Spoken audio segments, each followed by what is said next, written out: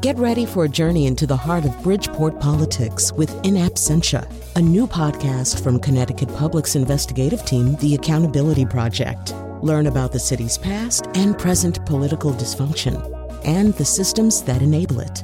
Tune in wherever you get your podcasts. Funding provided by Gregory Melville and Susan Fox and Kathleen Bromage.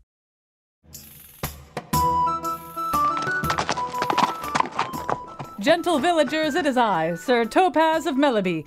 I am a knight of great virtue, and on the morrow I will do battle with the giant Oliphant. But on this night do I ask for shelter and succor for myself and my squire, Honeycomb. Do you have any nutmeg? Silence, Honeycomb, thou cheeky varlet, for it is unmannerly to ask the villagers for a thing so precious as a spice from the far-off Malaku Isles, where the midnight dew beats up on the leaves of that precious tree whose fruit is the nutmeg, which we grate onto our eggs and into our ale. Yeah, but do they have any? Villagers, please forgive my squire. We have traveled long and under strange and distant stars, for I would conquer the love of the elf queen who lives in... The thing is, if I don't get some nutmeg pretty soon, I don't know what I'm gonna do. Proud knight, methinks your squire has a problem. She doesn't have a problem. She can give up nutmeg anytime she wants to. No, I can't. Yes, you can. Verily, shut up and let me handle this. In sooth, this doth seem like classic enabling. Right? This came up in group this week. The counselor said, what you allow is what will continue. My shrink says, sometimes the way to solve a problem is to stop participating in it. What is this, some kind of Pinterest quotation page? I'm a knight. This is my squire. We need to fight a giant. Can we stop with all this 12-step mumbo-jumbo? I would totally do anything for some nutmeg, if you get my drift. Wrong thing to say. Ow! You know what? Let's just forget giants and elf queens and acts of virtue and courage. Instead, let's just sit around talking about interpersonal dynamics, because that apparently is what the world is these days. While we're doing that, does anybody have some nutmeg? Just a little bit, to smooth out my mood. Meanwhile, the guy who did the Nutomatic infomercial, Colin McEnroe. Yes, actually, nutmeg, one of the many things you're going to learn about nutmeg today is that it's often been regarded, and maybe even still is in certain quarters, as a little bit more than something you grate over your eggnog. It's could be as intoxicating as the eggnog itself under certain circumstances. But there's a lot more that we're going to learn about nutmeg in terms of its history, its value, its toxicity, and yes, its intoxicating properties. Joining me in studio right now, and kind of the reason that we wound up doing a show about nutmeg is Ron Jenkins, professor of theater at Wesleyan University. He wrote a play, Islands, The Lost History of the Treaty That Changed the World. And it just goes without saying that treaty involved a source of nutmeg.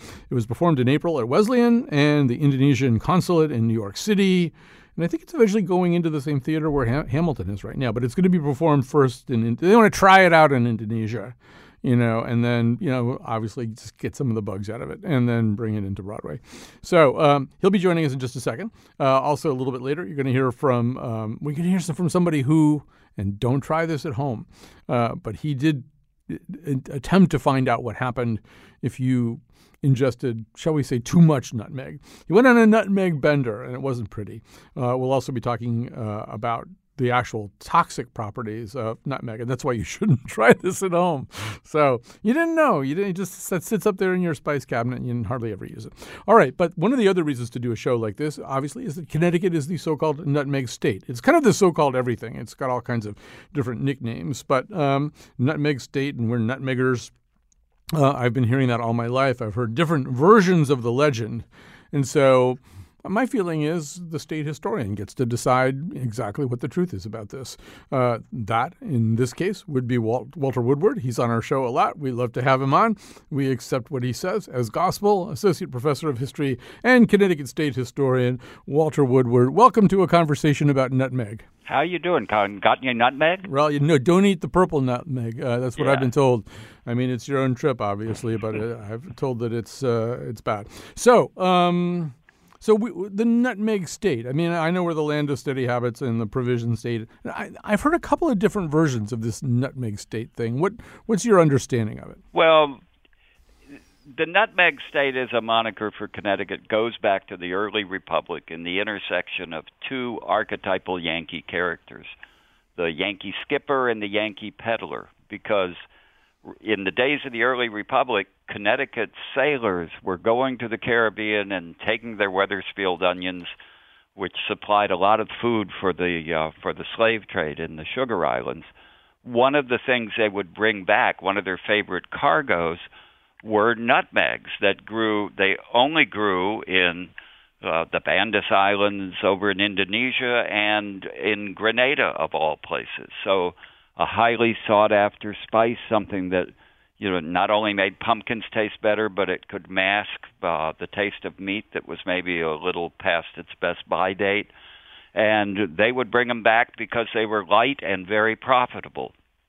Right. So you've got something that is, I don't know, maybe the closest thing to it these days might be saffron or something like that. You've got something that really, because the sources of it are so rare and geographically isolated, and the desire for it, the market for it is pretty strong. So you've got something that, I don't know, when we say nutmeg today, it doesn't sound like much, but it would be, a real valuable thing at this time, right? Yeah, it was a big deal. And that's why when they would bring it back, it was one of the preferred products of these Connecticut farm lads who, after the harvest was in the fall, they would go pick up their cases and they'd load them with things from the new tinware industries and Yankees' early manufactories, and they'd take cans of nutmegs with them. They would go south for the winter, door to door. And the Yankee peddlers, one of the things they would peddle very successfully were these little tins of nutmegs.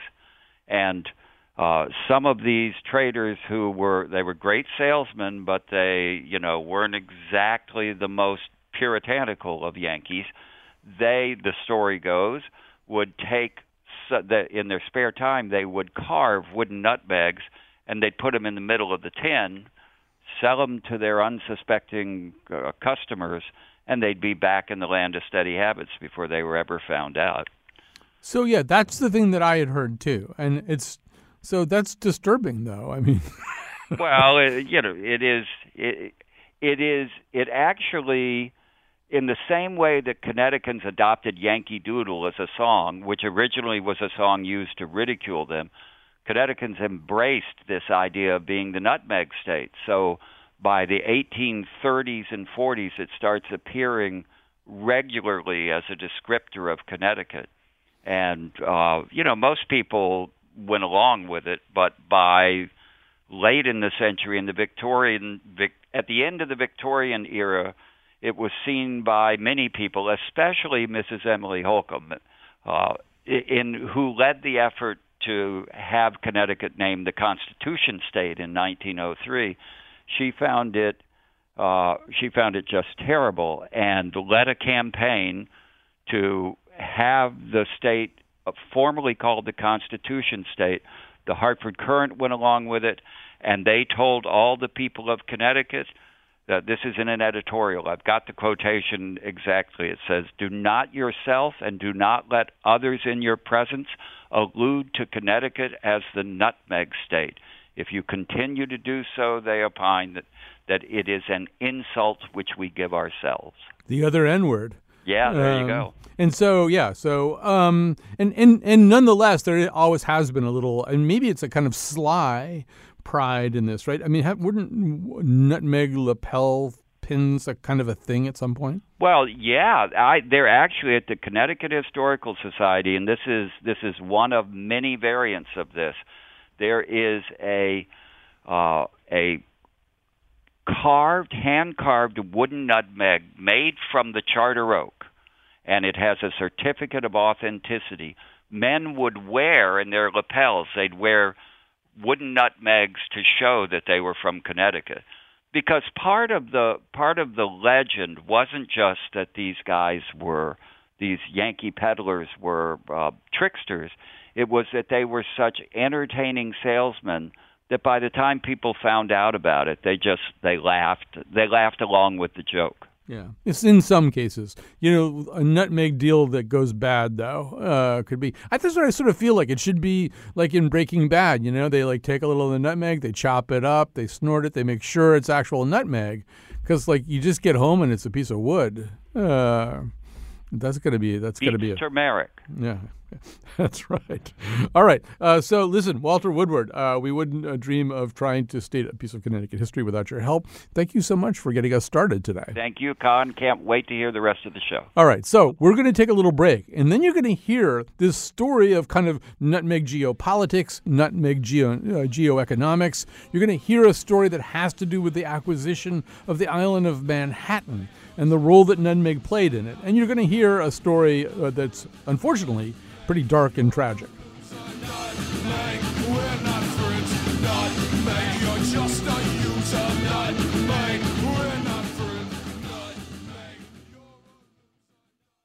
All right, we're back. We're doing a show about nutmeg. You knew sooner or later we'd have to. We'd want to. Part of the reasons is the man who is sitting in the studio with me, Ron Jenkins, professor of theater at Wesleyan University. He's worked with us on other shows, and he wrote a play called Islands, The Lost History of the Treaty That Changed the World. It was performed in April at Wesleyan University and the Indonesian Consulate in New York City. And it will also be performed in Indonesia, and then who knows what will happen after that. Could be going to Broadway. I am not throwing away my spice. I am no. So I joke about this, but this is not a particularly funny story. There's a lot of ways in which this is the saddest kind of story of the imperialistic and colonialistic era.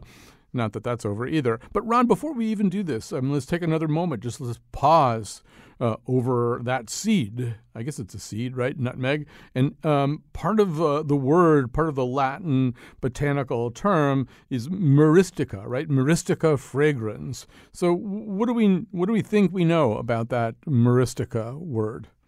Well, it's an interesting word. And as I began researching the play, I began looking at that word and saying it over and over and thinking about the possible associations. Of course, fragrance is aroma of myristica. And then I began thinking, because it's a play where you think about the sounds of words, myristica mirror, myristica mystery, myristica history.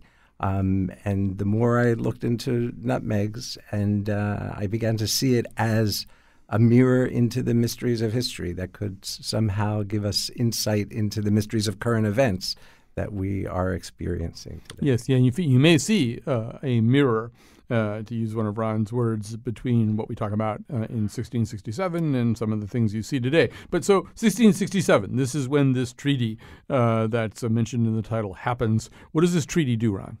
Well, this is the treaty I discovered when I went to this tiny island of Roon that was exchanged for Manhattan in 1667. This was the treaty in which the Dutch exchanged the island of Manhattan for the island of Roon, this tiny island in the Banda Archipelago in what is now Indonesia, that was the world's only source of nutmeg. Roon and the few other islands around it were volcanic islands where nutmeg originated. Now you can find it in Grenada, but back in the 17th century, it was only in those few islands. And it was worth its weight in gold.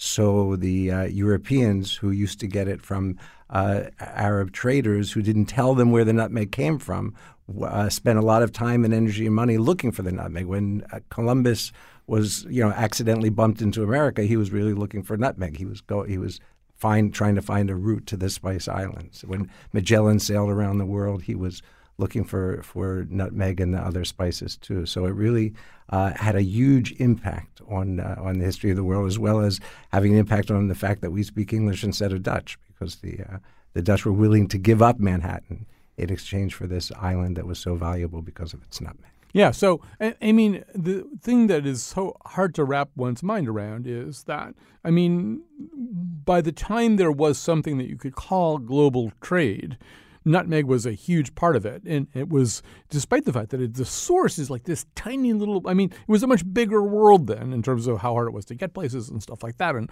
what you even knew about the world, the mapped world.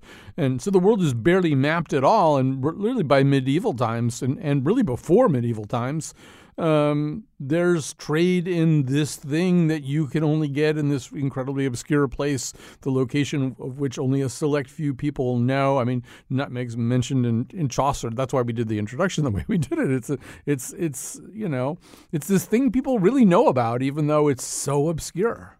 It was a time in history. Of course, there was no refrigerators, but nutmeg could preserve meats and food, so it became very valuable. It was also, before antibiotics, it was known as something that could cure injuries and prevent infections. So it was very much sought after. It was for all kinds of ailments, from liver disease to bad breath. Nutmeg could do it all.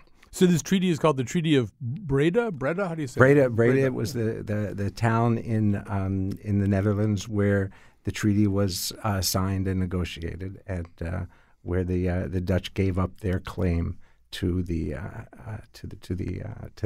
island of Manhattan in exchange for Rouen. And if you look at the treaty itself, it's a fascinating document, and you realize how important it was in changing world history. For many reasons, but one of the things that haunted me as I read the treaty, and you alluded to the fact that there was all kinds of colonial atrocities that took place as the Dutch mined the island or exploited the island for its resources of nutmeg. They massacred the population. They enslaved the population. There were all kinds of awful things done during the wars between the English and the Dutch as they fought over the Nutmeg Islands. But one of the things that the treaty says in 1667 is instructive. It says that all these injuries, offenses, alluding to the murders and the massacres, let's quote, they should be, quote, buried in oblivion and erased from memory as if no such things had ever occurred. Not that you don't sound great saying that, but let's actually hear that as set to music from the play. Also, that all offenses, injuries, and losses which either side sustained during this war or at any time be buried in oblivion and completely erased from memory as if no such things had ever occurred. Buried in oblivion, erased from memory as if no such things had ever occurred. I think Lydia Brown and I did a show about historical erasure, but we didn't know about this one. So this is just one of the first offenses here then is just making atrocities go away. Yes, and when I read that, it kept haunting me, and I made the treaty itself a character in the play. So the voice that you hear, Connor Aberle, plays the role of the treaty. And then the indigenous people respond to the treaty, by questioning, what do you mean, erased from memories if no such thing happened? They did happen. So in the play we have a dialogue between the treaty itself and the people who were impacted by the treaty. And then you begin to see that this, as you say, erasing history is a running theme, but this is a treaty that institutionalized forgetfulness. And then you begin to see that, that's a strategy that people who commit atrocities and crimes against humanity often like to use. Let's pretend that it never happened. And then you think about, our current situation where we have a president who wants to negotiate with Putin, and just forget about the people that he murdered and the war crimes that he committed, and let's and forget about the things that the president himself said about grabbing women by the private parts. Let's forget these things and just go on. So this idea of institutionalizing forgetfulness is something we live with every day. The treaty, some treaties kind of represent an end to hostilities and violence. Did this treaty do that, or did it kick off another round of imperialism and acquisition? Oh, sure. The violence continued. The murders continued. It was the beginning of the Dutch occupation of the islands that eventually became Indonesia, and the Indonesians didn't come out from under that colonial rule until 1949. In that interim, there were all kinds of horrible things that happened. I remember in the course of researching the play, I interviewed the former Minister of Education and Culture from the Netherlands, and he referred to all the multi-million-dollar houses on the beautiful canals of Amsterdam, and he said, those houses were built with the money from nutmeg, from the money from nutmeg on Rhune Island. And if you go to Rhune Island, which I did when I researched the play, people are living in tin shacks. Right. So let's treat in more detail of both of those things. Let's hear a little bit more from the play. This is a clip. I think you're going to hear Wesleyan student Connor Aberley playing Nicholas van Wert, a Dutch soldier bothered by the lack of mercy shown to the Indonesian prisoners during this time of occupation. The 44 prisoners were brought inside Fort Nassau. The 8 village leaders, the Rankaya, were kept apart. The others were herded together like sheep. A round enclosure bamboo was built just outside the fort, and into it were brought the prisoners, bound tight with cords and surrounded by guards. Their sentence was read out to them for having conspired against the life of Herr General and having broken the terms of the peace. Condemned victims were ordered within the enclosure. 6 Japanese soldiers were also ordered inside, and with their sharp swords they beheaded and quartered the Rankaya, and then beheaded and quartered the 36 others. This execution was awful to see. The Rankaya died silently, without uttering a single word, except that one of them, speaking in the Dutch tongue, said, "Sirs, have you then no mercy?" Ron, it's not, I don't think, a fanciful comparison, and we'll be talking a little bit more in the final segment of the show about how nutmeg is understood and treated as a drug in real life. But in the context of kind of global economics, it is a little bit like cocaine in the sense that when something in small amounts becomes worth enough money, people will start doing all kinds of things to one another. Sure, they would do anything for nutmeg. They would kill for nutmeg, and they did kill. And it was it was all under the auspices of the Dutch East Indies Company, which is one of the first multinational corporations in the world. And it was a corporation that really ruled the economy and the government of the Netherlands, which is one of the huge superpowers of the world at that time. The Dutch and the English were the 2 great superpowers, and they and this company that made its fortune in nutmeg, selling it for thousands of times its value on the island. They ruled the government. The executives were the ones who were setting government policy, writing treaties, dispensing justice, appointing governors. They were in charge. They had made one of the biggest real estate deals in history in Manhattan for Rhune, the source of nutmeg worth its weight in gold. Right. So, another kind of Trumpian moment. A real estate deal involving Manhattan, but this time it's the entire island. Maybe nobody quite understands at this point what Manhattan's going to be, but all the same, they're going to feel pretty good about this trade because, in fact, Rhune has the nutmeg. Nutmeg is really that valuable. Now, you say you've been to Rhune these days. So what's, in general, what's the legacy of all this on this island in Indonesia now? Well, what was amazing to me was that the nutmeg farmers that I met there and talked with and who are the source of the play, many of the words you hear in the play are exact transcripts of my interviews with them, they know more about the history of nutmeg and its relationship to Connecticut and Manhattan and the United States than we do. There they are in the middle of nowhere in this island that you can only get to by a freight boat to an isolated island and then a fishing boat to another isolated island past a volcano jutting out of the ocean. But they know. They have. When I went there, they took me to Manhattan Road. They have Manhattan Road. Wow. Manhattan Road is a dirt road. It's the biggest road in the island, but it's a dirt road that goes up to the top of the highest hill where the nutmeg forests still are. And ironically, it's the only place on the island where you can get a cell phone connection at the top of Manhattan Road. Well, I would also guess that handled the right way, this might be an example of, I don't know, sustainable farming is not the right word, but this is sort of a type of farming that, if I understand it, you can't really make nutmeg grow any faster or anything like that, right? You just kind of have to hang out there and let the trees do what they do. Yeah, and the nutmeg farmers still do that. The Dutch tried to get the farmers to work harder, and that's one of the reasons they massacred the population, so that they could bring in slaves from other islands who might work harder and more efficiently. But the nutmeg farmers that are still there, the 82-year-old nutmeg farmer that I met still goes every morning up Manhattan Road to the highest hills and tends his nutmeg trees and has a very intimate relationship with his trees. He calls them his children. He told you stories about the trees, right? Sure, yes. And he said, he doesn't have a camera, he doesn't have a video recorder. He said, I don't have any of those things.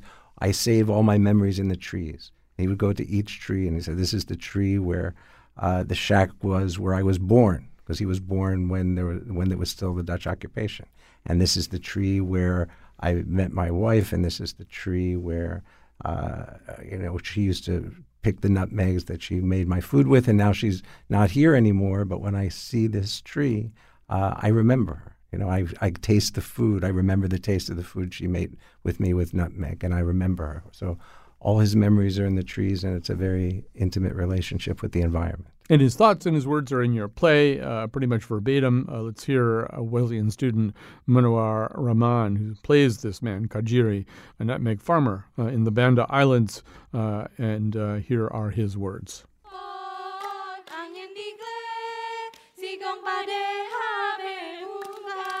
One of the lessons from our ancestors is that the nutmeg is the source of our culture. It gives us the food which keeps us alive.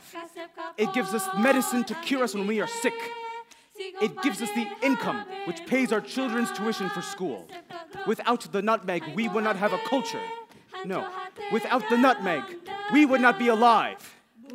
This spice is nourished by the volcanoes which get their power from the force at the center of the earth. This power is passed from the volcanoes to the black soil, to the nutmeg trees, to the bodies of the people that eat it. And that is what we see in the dance. That fiery power that gives us the strength we need to fight back against the invaders, no matter what century they dare come to our shores.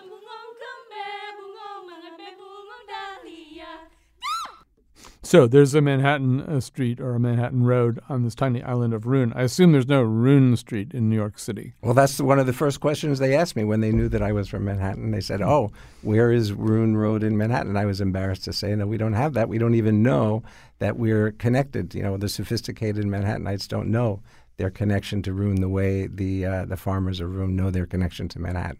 So one of our goals is to convince the mayor of Manhattan to dedicate an honorary road to Roon. And the artist Mari Wianta, who first brought me to Roon, has made a giant bronze nutmeg that he's waiting to present to the mayor anytime he's ready. I can see de Blasio going for that. Sure. Mayor Bloomberg actually made a proclamation declaring that there was this historic connection between Roon and Manhattan. So that was the first step. So, I mean, obviously the lessons of this are the painful lessons of colonialism and economic exploitation, very well documented in your play. I have to ask a somewhat more frivolous question, which is, what's it like to eat nutmeg in Roon? Does it taste better? Does it have, I don't know. What did you, when you were sort of there in Indonesia, so close to the source, what was that like gastronomically? Oh, it did taste much, much better. And, and they will tell you that the nutmeg from Roon is the best nutmeg in the world. Nothing can compare to the nutmeg in Grenada, which is transplanted nutmeg. When the English gave up the island, they took some of the nutmeg trees to break the monopoly of the Dutch. But at the source, the nutmeg tastes delicious. And when we first went there with Mari Wianta and his family, we came across a wedding celebration in the street, and they were boiling fish stew in a big pot on a fire in the street and seasoning with nutmeg, and it was one of the most delicious things I've ever tasted in my life. And it was right next to Manhattan Road. So we're talking to Ron Jenkins, whose play is about this trade, about this island of Rune, where the nutmeg came from. As we get ready for our final segment here, we're going to play a little bit of music. This is, I believe, we're playing original gamelan music composed by Wesleyan artist in residence. I am Harjito. Am I saying that correctly? Yes, and the composer of the other music that you heard of the treaty was Neely Bruce. Yeah, Neely Bruce, who of course has also set the Bill of Rights to music. So, so this is part of the dance of the nutmeg trees, I think.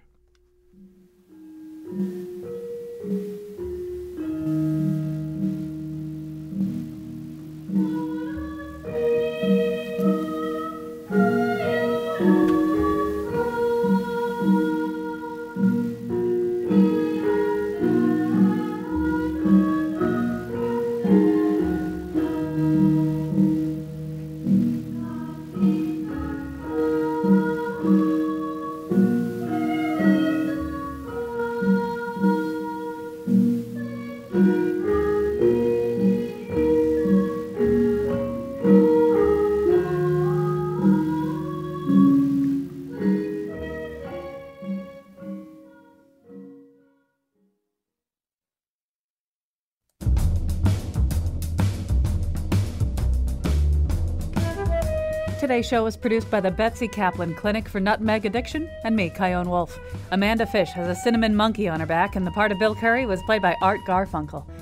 And now, back to Nutmeg. All right, yes, back to Nutmeg. Indeed, in studio with me, Ron Jenkins, professor of theater at Wesleyan University. He wrote a play, Islands, The Lost History of the Treaty That Changed the World, performed at Wesleyan University and at the Indonesian Consulate in New York City. Will be performed in Indonesia. Now joining us by phone, Wayne Curtis, the author of And a Bottle of Rum, A History of the New World in 10 Cocktails, and a person who has survived a nutmeg bender, something we encourage you not to try at home or anywhere else. I mean, not only just not at home. And Leon Gusso, a medical consultant to the Illinois Poison Center and the editor of the Poison Review medical blog, because as much fun as nutmeg is and as delicious as it was for Ron when he was eating it in Indonesia, nutmeg has a downside and a dark side. But first of all, Leon Gusso, maybe we could just begin with the upside. Obviously, nutmeg is a spice that's used to enhance the taste of various things and maybe disguise occasionally the taste of something that's well past its due date. But for a long time, it was also a very valued medicine. What do we know about the medical properties, or at least the medical properties ascribed to nutmeg? Yes, nutmeg has been used to treat various medical conditions down through the centuries. There's probably very little evidence that it has much of a beneficial effect, but it's been used to treat plague and tuberculosis, gastrointestinal complaints, and excessive flatulence, also to treat insomnia and as a mood elevator and as an aphrodisiac. Right, and an abortifacient under certain circumstances, yes, right? It was widely used to induce abortions. Again, there's very little evidence that it actually works that way. Right. And Ron, when you were in Indonesia, did the people of Rune, did they talk about it medicinally, or is it just something that they like to eat? Oh, yes. They talk about all the benefits of nutmeg, that it can cure all kinds of diseases, and at the same time that it gives them the income that they need to send their kids to school. So it's the source of many, many things for them, including medicinally. Right. So now we're going to be talking about the fact that there is kind of a belief that it has psychoactive properties, that it's part of sort of kind of folk psychopharmacology. So, Leon Gusso, what would nutmeg have in it that would lead us to think that it could be mind-altering? It has a number of ingredients. The most important is myristicin, which comes from the name myristica, fragrance, the name of the tree. Mm-hmm. And that is generally believed, but again, this hasn't been completely decoded, but it's generally believed that that's the most active ingredient in nutmeg.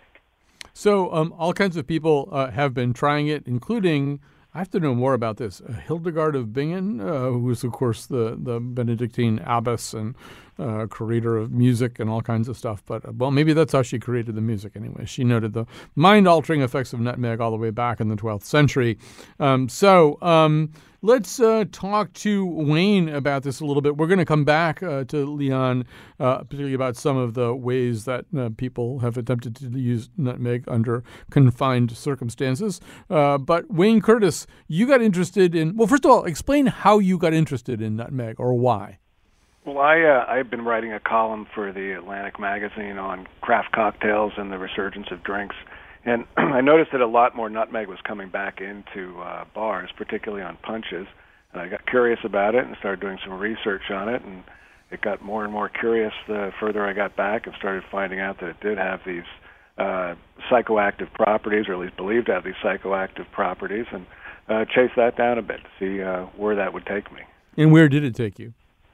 Took me to sitting in my living room and eating about a nutmeg and a half one afternoon to see what the effects were going to be on that. I did some research. The research I did, I found it early back. You mentioned Hildegard of Bingen. Also in, I think it was 1576, there was a case of a woman that became delusional, having had 10 or 12 nutmegs. And it was believed she took those to try to induce a miscarriage. And then other occasional accounts. And then in the 20th century, start seeing it a little bit more. Charlie Parker, the jazz saxophonist, was known to pass nutmeg around to his bandmates. And then in Malcolm X, in his autobiography, talks about being in prison, and where he said there were about 100 nutmeg men there, and they could get a matchbox full of nutmeg from the kitchen staff and take that. And he said one matchbox full of nutmeg was equal to about 3 or 4 reefers by his calculations. All right. I just became curious about it. Let's hear a clip from the movie Malcolm X. You'll be hearing Denzel Washington as Malcolm X in Spike Lee's film. This is, in fact, a prison scene. I know how you feel. Like you want to lay down and die. I brought you something. Yeah, well, I don't need no more favors from you. It's nutmeg. Put it in the water. You need something to get the monkey off your back. It's not cocaine, but it'll help some.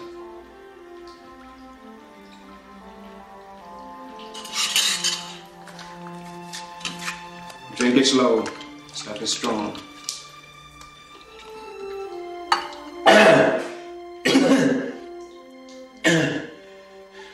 So what's your hype, huh? I can show you how to get out of prison. And there's no hype. Yeah, well, talk, Daddy. Yo, I'm listening. Hey, this ain't bad. You got some more? So, Leon Gusso, help us out with this. Obviously, it totally is true that this is mentioned in the autobiography of Malcolm X. Here's the passage that we were referring to before with Wayne. I first got high in Charlestown on nutmeg. My cellmate was among at least 100 nutmeg men who, for money or cigarettes, bought from kitchen worker inmates penny matchboxes full of stolen nutmeg. I grabbed a box as though it were a pound of heavy drugs, stirred it into a glass of water. A penny box full of nutmeg had the kick of 3 or 4 reefers. Well, Leon Gusso, you're in a unique position to know quite a bit more about this. How true is any of this, or is it kind of prison folklore?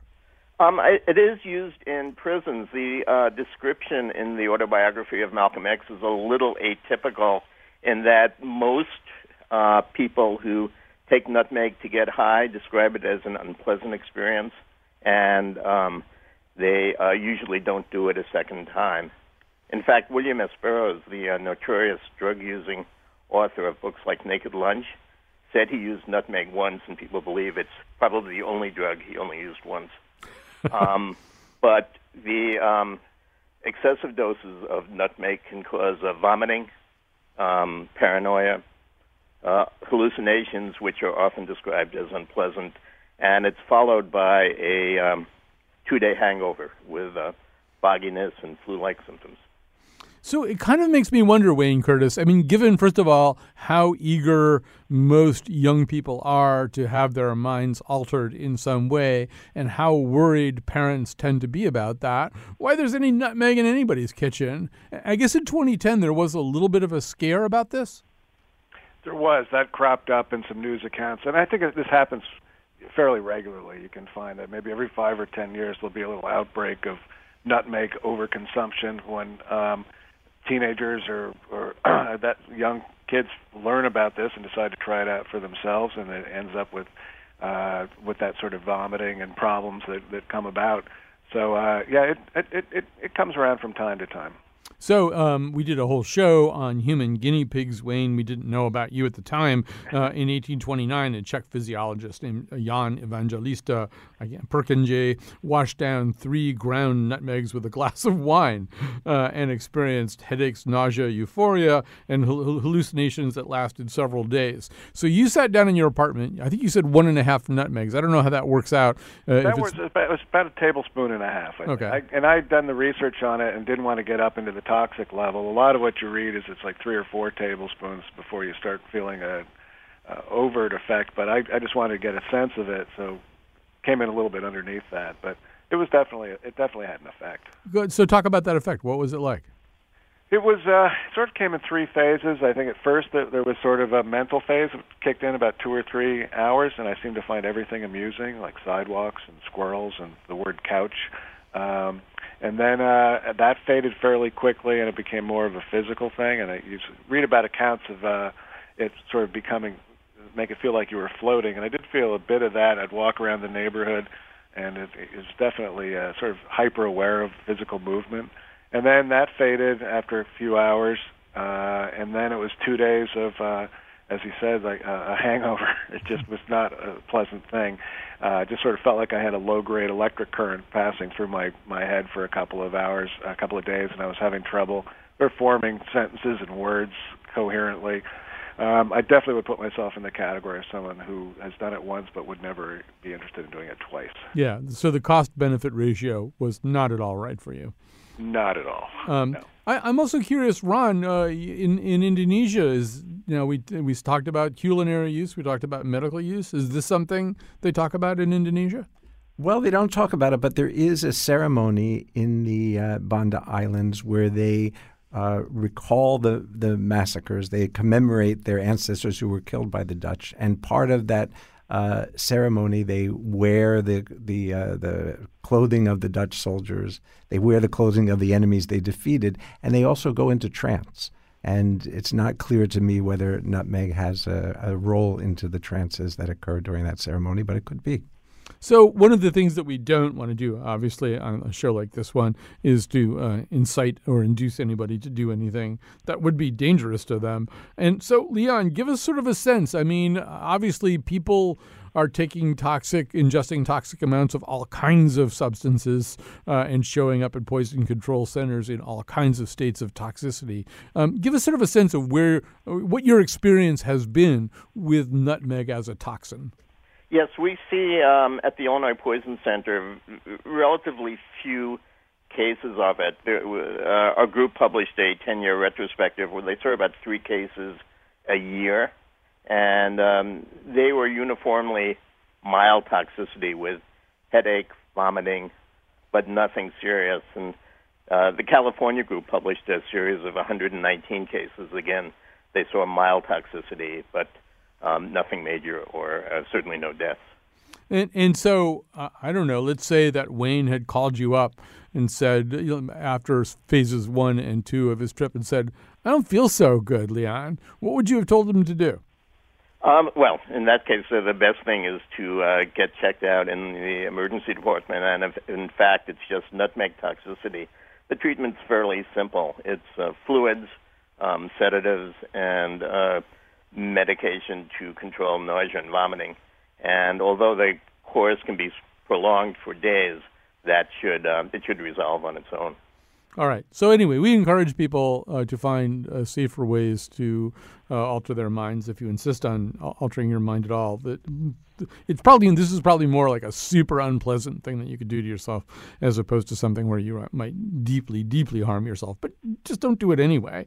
So I want to come back to, Wayne, the path that led you to nutmeg. And that is the fact that it's sort of become newly fashionable in craft cocktails and stuff. I mean, give us a sense. Give us a sense of, I mean, we're not the food schmooze here, but give us a sense of what kinds of things people are having, putting nutmeg in.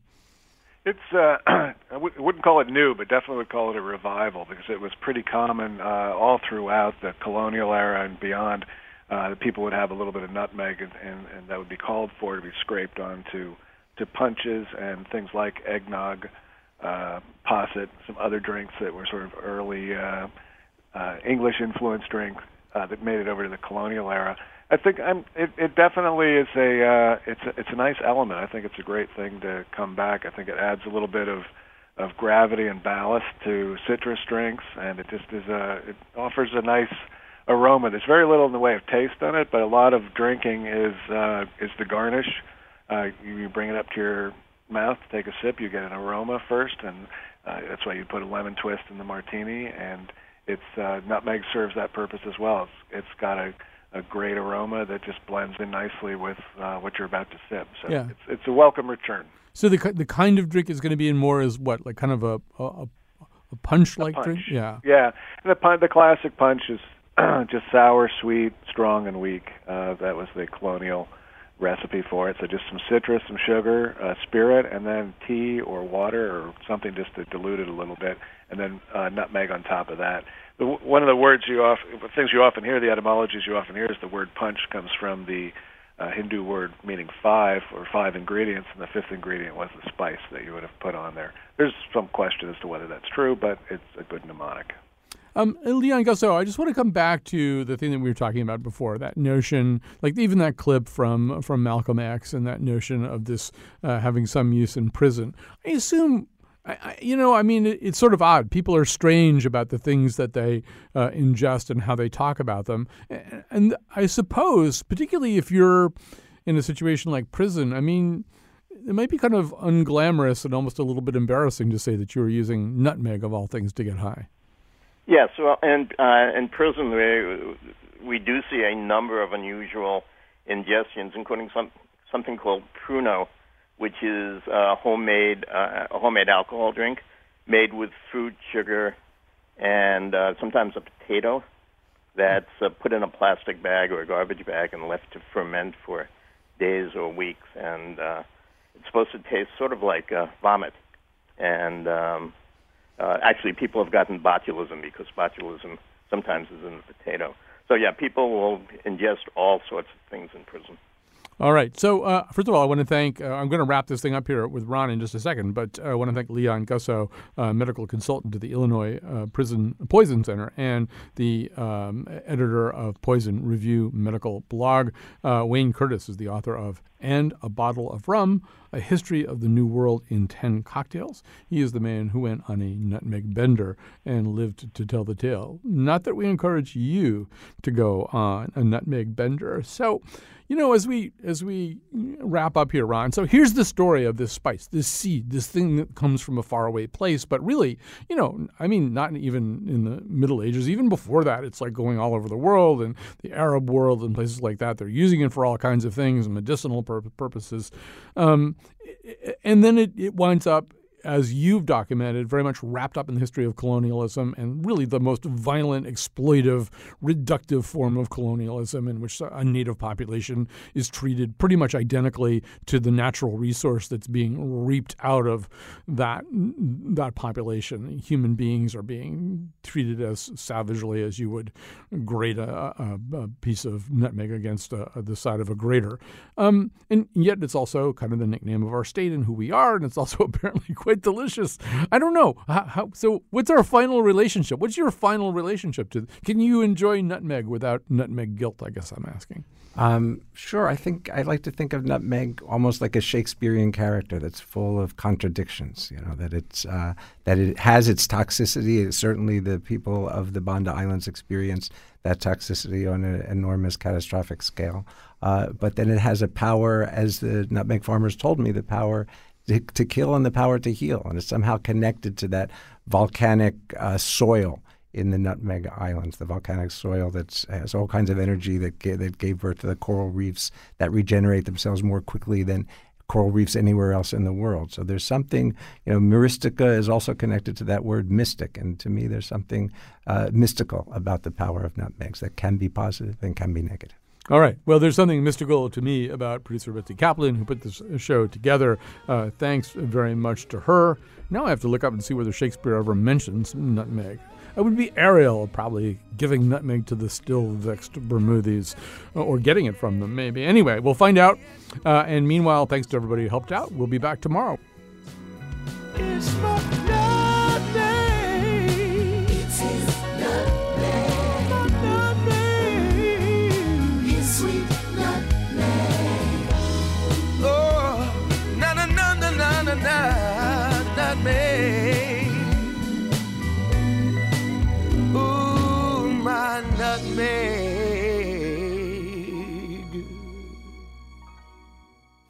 Can I help? Who's next? Yeah, me. You want to buy nutmeg. Do you have your ID? Oh, no, I forgot it at home. Sorry. No ID, no nutmeg. Can I help? Who's next?